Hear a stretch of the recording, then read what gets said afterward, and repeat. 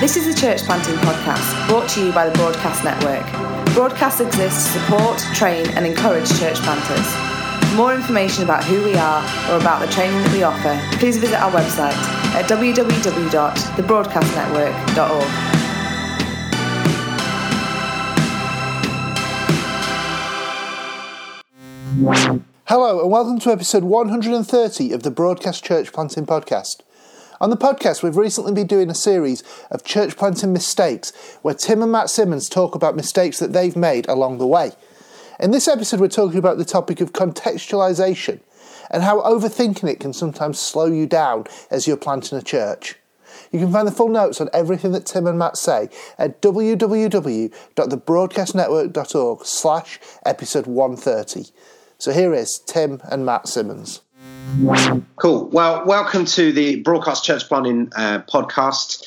We're talking about mistakes we've made in church planting. My name is Tim Simmons from Christ Church Manchester. I'm with my brother Matt Simmons from Liberty Church Amsterdam. And today we want to talk about a mistake that has been made. You can observe in church planters, and perhaps we've made this ourselves. I like how this podcast has morphed actually from our own mistakes into just observing other people's mistakes. I feel like I'm going to occupy some moral high grounds that I might quite enjoy. But anyway, and today we can talk about contextualization, okay? And the mistake being that we overthink contextualization to the point of making you slightly inert, stopping you from doing things or causing you to make mistakes, and even not thinking about the right things as you contextualize. So even thinking about your family life and your own personality and leadership style, and thinking about how you contextualize for mission, overthinking that, and how you lead others as well. So Matt, explain this to us a little bit. How do church planters over contextualize? Yeah, I think it's definitely something that happens because contextualization is in the last, 10, 20 years, has become this quite kind of hip, trendy thing that church planters talk about. It's become an issue that people really want to get into, and lots of popular books and famous preachers talk about it. So we feel that, I guess you just feel motivated that you need to do it, and then you kind of, when you plant, you then stumble around with it a little bit. So when it comes to, I found when it came to people, partly because I was in a setting where I was leading lots of people from different cultural backgrounds to me, it meant I was overthinking it all the time, because I was thinking, I wouldn't lead them probably a bit more naturally and normally, because I'd be making excuses. They're thinking like that. They're doing this because of X cultural reason. So I was kind of over contextualizing all the time and not really hearing what was actually going on, and not really leading people's hearts and motivations, but more kind of surface things instead. So it was not even over contextualization. It was probably just weak, poor contextualization, where I just wasn't thinking clearly about what was actually going on in people. So there's a kind of a pastoral angle, but then there's definitely a big missional thing where I think it's an issue of like oversteer and understeer. Sometimes you lean too far into it, and you actually then you lead off in a way that might even not be biblical, really, because you're just driving into what you think is going to work in the culture. And then there's an understeer thing where you kind of lean too far the other way and don't push into it. Okay, well, there's another way of framing the question then. Do you think that the emphasis on contextualization, which you've talked about, has very helpfully often come forward in the last 10, 15 years, thinking of books like Centre Church and by Keller and other kind of issues around how we contextualize.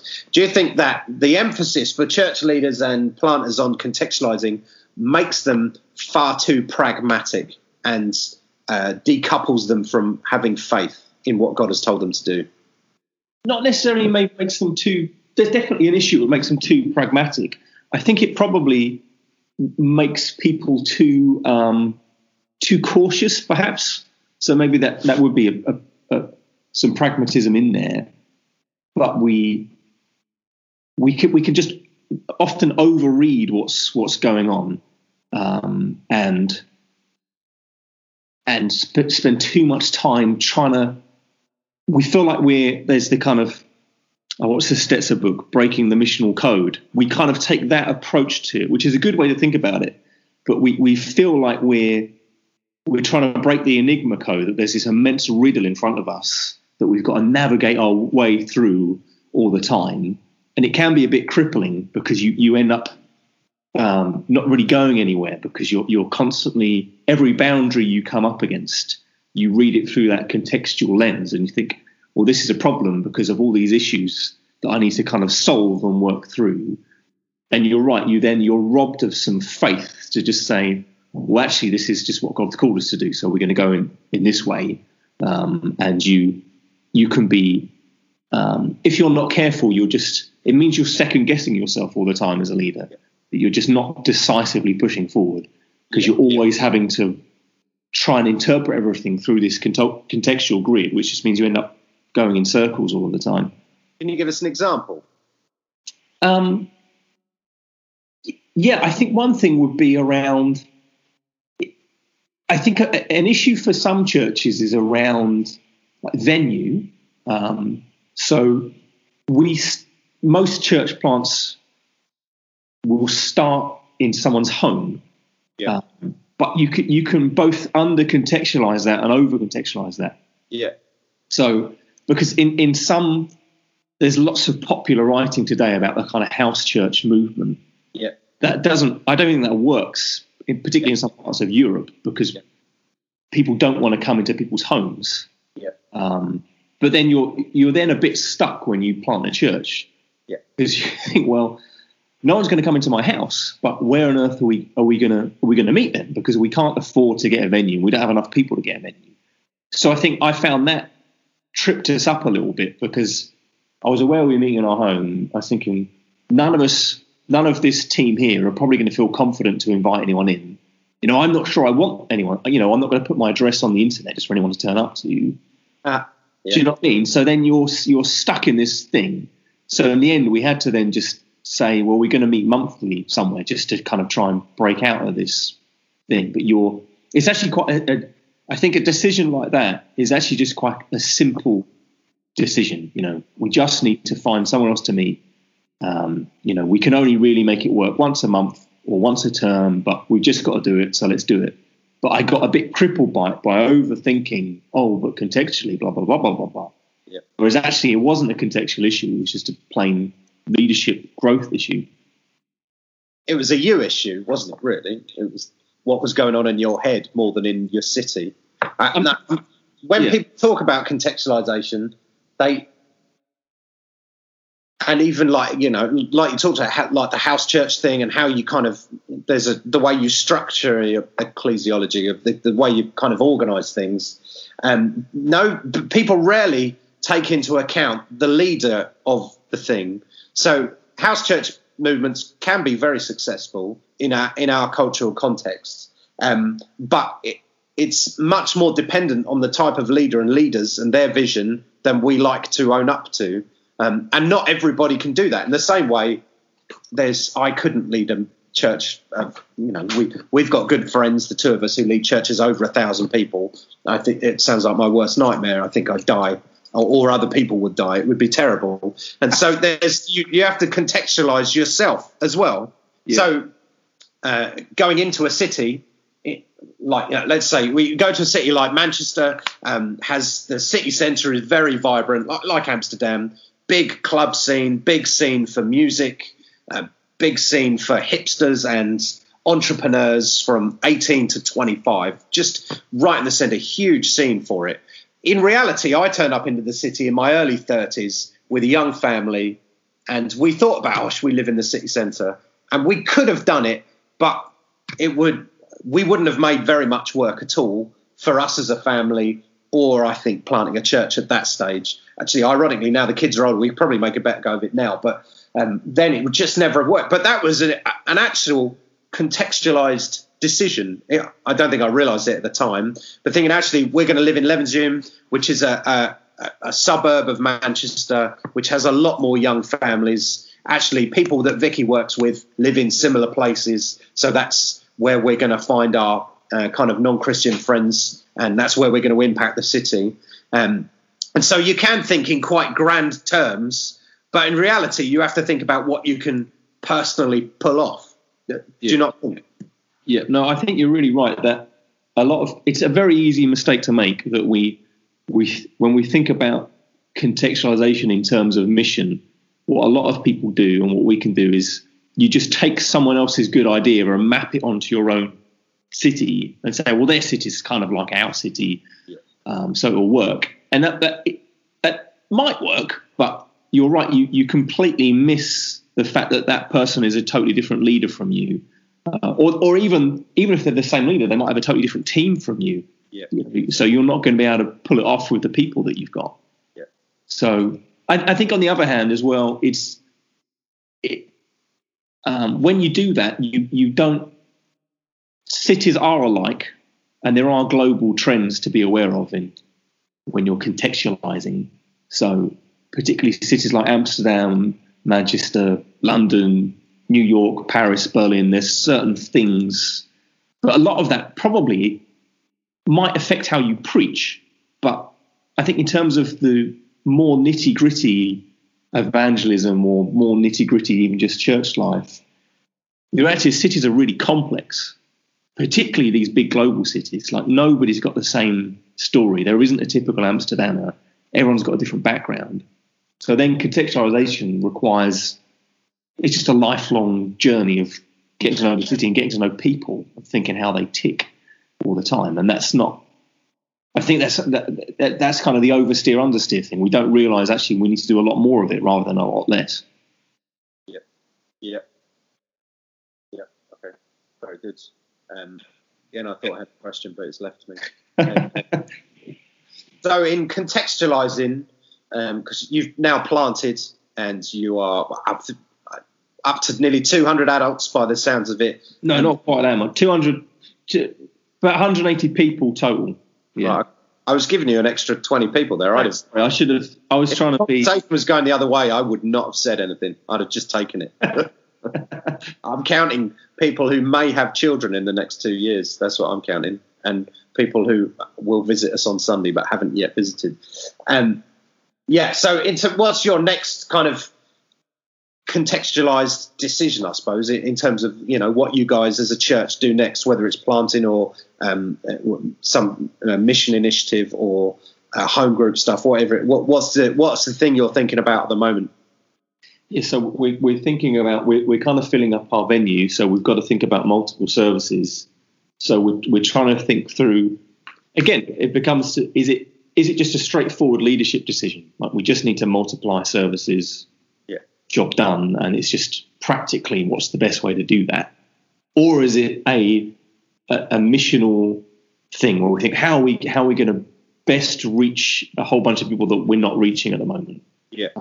And then, do we need a service that contextualizes our message in a different way to reach people that we're not reaching, and what would that look like?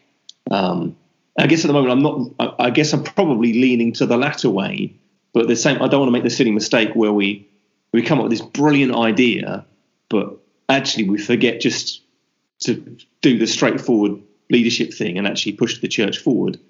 So that's probably one we're chewing over at the moment. Do you think most of your knowledge about contextualizing to Amsterdam is learnt from trying something and getting it wrong? No, I think, well, yes, yeah, definitely. I think most of the stuff I've learned, which has been most helpful, is actually just talking to people. Yeah, that's the reality. Like I read as much as I can about the city. Like anyone who's ever written a book about it, particularly from any kind of sociological angle, I'll read. Any kind of article on the internet, anything I'll read that tries to give me a bit of a picture of what the city's like. But when you actually talk to people and hear how they think, so what the fascinating thing here is how people process even just Christian terminology. So people, people would often ask me, is your church Catholic or Protestant? Which no one in England would ever ask me that question. Yeah. And they're not actually asking a doctrinal question about justification by faith or anything like that. They're asking a cultural question about, are you those kind of more puritanical, legalistic Protestants, or are you those Catholics where there's some religious ceremony but it doesn't really affect life? They're asking a cultural question and also a geographical question, because the northern half of the country is more Protestant and the southern half is more Catholic. So it was only when talking to people that you figure out what on earth they're actually asking when they ask that question. Yeah. And you can read all sorts of articles, but you've got to, when you get in people's lives and figure out, oh, that's what you mean. Oh, I get it now. So that's definitely where we've learned the most, is just getting to know people, really. Yeah, it's very interesting. How did you find it moving from Birmingham to Manchester? Because they're not that far apart.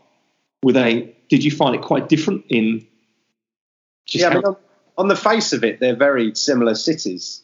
But actually, I mean, we did 9 years in Birmingham and then nearly 10 years in Manchester now. We've realised that they're on some things miles apart from each other, and it's really interesting. Ethnically, actually, Birmingham is, I think, much more diverse than Manchester, much more so, and that has seems to have a deeper effect on the city, I think. This is just from my memory of Birmingham. Last time we drove through it, I mean, the city centre had changed. Was becoming almost unrecognisable. And it's the same in Manchester over 10 years. The buildings are going up all over the place. But there is a sense of the attitude of people in the city was I couldn't quite put my finger on it for a while.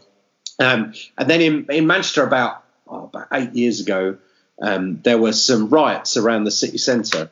And the next day, loads of people turned up with brooms and brushes, just totally spontaneously, and started cleaning up the city centre. Because I'm quite an avid user of Twitter, and Twitter back then, it's less so now, gave you a real kind of hint of what the city was like. And there were loads of people, young people, who were relatively upwardly mobile and often in creative industry and all of that sort of, university students were just mortified that this was happening in their city, and that the next day they would go and they would clean and make the place look nice again. Whereas I never encountered anything like that in Birmingham. I found that Birmingham people would never let anyone else be mean about Birmingham. They'd be quite defensive because deeply down they did love their city. But the flip side is they would totally tear apart the city and moan about it as well. I encountered that quite a lot. Whereas in Manchester, there is a lot more kind of outward civic pride, arrogance even about their city, and a lot of that is based around the kind of the musical boom and the art and the design boom in the late 80s and into the 90s. And a lot of the people that were involved in that are still in the city, but in more senior jobs now. And so they actually have quite an effect, I think, on the city. It's quite interesting. So you just realise that you have to talk about your city in a certain way. So you have to being positive about Manchester actually has to be part of your narrative. And so that actually affected how we're preaching, in that it's often quite easy to stand up and say, this is wrong with you people, you need to change. But there was an instant defensiveness to that stuff. And so you had to think, actually, we need to go after all the things that are positive and highlight them a lot as well, and make the narrative much more about serving the city and loving the city more. That was really interesting for us. Fascinating, really. No, that's a really good point. I noticed it when I moved from Bedford to Brighton, that in Bedford it's quite rare to come across people who are proud of living there. There are definitely some. I mean, you should be proud, really, should you? No. Whereas in Brighton, people genuinely, on the whole, people enjoy living there. They're really proud of the city. So I noticed it going into people's homes. People would often have photos of the city, just different iconic places in the city all around their home, which you didn't really get that in Bedford. I know, like, Mum and Dad had a picture of the river, but, you know, it was a painting, because if you took an actual photo, it would look rubbish. Yeah. That's kind of how it is. So you're right, you have to it's very easy, like in Amsterdam, to talk about the evil vices of the city and kind of cool down hellfire. But actually people love the city, so that they'll kind of be like, hold on a second, we really enjoy living here. Yeah. So I think you have to emphasize that a lot, for sure, definitely. Yeah. Yeah, I mean, it'd be quite easy in Manchester to talk about the club scene in the city centre. There's a big gay club scene as well. It'd be easy to talk about that, to talk about the drinking, the drug taking, the homelessness issue now in the city centre, to really go after those things. But people get defensive very quickly. It's really interesting. It's funny, isn't it, how actually cities can click with that. But the small town mentality is a different thing entirely. So you have to take a few steps back. Yeah, I think it's where Keller talks about like A and B doctrines, you know, and kind of floating in them on one another. It's kind of a similar principle, that you can talk about the injustices in the city and the issues, but you have to have it in a context of we genuinely love this city and we want to serve it. And lots of things that, you know, I enjoy living here, but what about this issue? I think people want to hear that, because they're concerned about the social injustices in the city as well. Yeah. Also, if you're a planter, there's a good chance you've moved into the city. So you look a bit of a Johnny-come-lately, don't you? I've turned up here. I really know what you people need, and what I've bought, what is good for you people. And up until my arrival, you hadn't worked it out, which actually is quite offensive to other churches in the city. Yeah. This is a whole other mistake of a podcast. Yeah. But yeah, actually, even, you know, to move into an area and pretend you know about it more than people who've lived there their whole lives. Actually, there's a humility in doing contextualization properly, in that really you're saying you're happy to sit and listen. I think that's probably the key skill that you have to learn as a church planter when it comes to contextualization is a humility to learn and listen. I think it's probably quite important when you first start, not just to other church leaders, but that's definitely part of it. It's just say, look, we don't really know what we're doing here. So people would ask me, often other church leaders would ask me what our strategy is. Well, when we started anyway, what's your strategy going to be? And I would try and answer quite honestly and say, well, we've got a few ideas, but we don't really know, because we don't really know what the city's like. You know, we don't really know how to reach people here. Yeah. And in a way, I kind of hope that's slightly still our answer is, well, we're just learning. Like, we've tried a few things, we'll try a few more things, but it's we want to keep being humble and learn from people and listen, rather than in a kind of an arrogant, I've read Centre Church, so therefore church didn't look like this. Could you finish Centre Church? I read it twice, Tim. Have you twice? Yeah. I've started it 4 times. That's the same thing. No, I read it all the way through before we moved, and then there's actually a European edition that came out a couple of years later. So I read that because it was edited by someone I've met, and there's a few kind of essays by European church planters in. So I read that as well. So yeah, twice, Tim. I've annotated it and everything. Yeah, you're a massive nerd, and it confirms another reason I don't like you. Right, let's finish there. What books have you not finished, Tim? Give me a list. What books have I not finished? Well, that's a pretty long list. Okay, I'm sorry. What books have you finished? Well, there's the Bible, obviously. Oh, well done. Right, let's finish there. That was contextualization and over-contextualization. We will be back again next week or in a few weeks with more mistakes. We've also got a couple of interviews lined up where we will humbly ask other church planters to explain to us the things that they've done wrong as well, which will be good fun. So, thank you very much for listening. Thank you for listening. We hope you enjoyed this episode. And just a reminder, you can find the full notes on everything that was said at www.thebroadcastnetwork.org/episode 130. See you next time.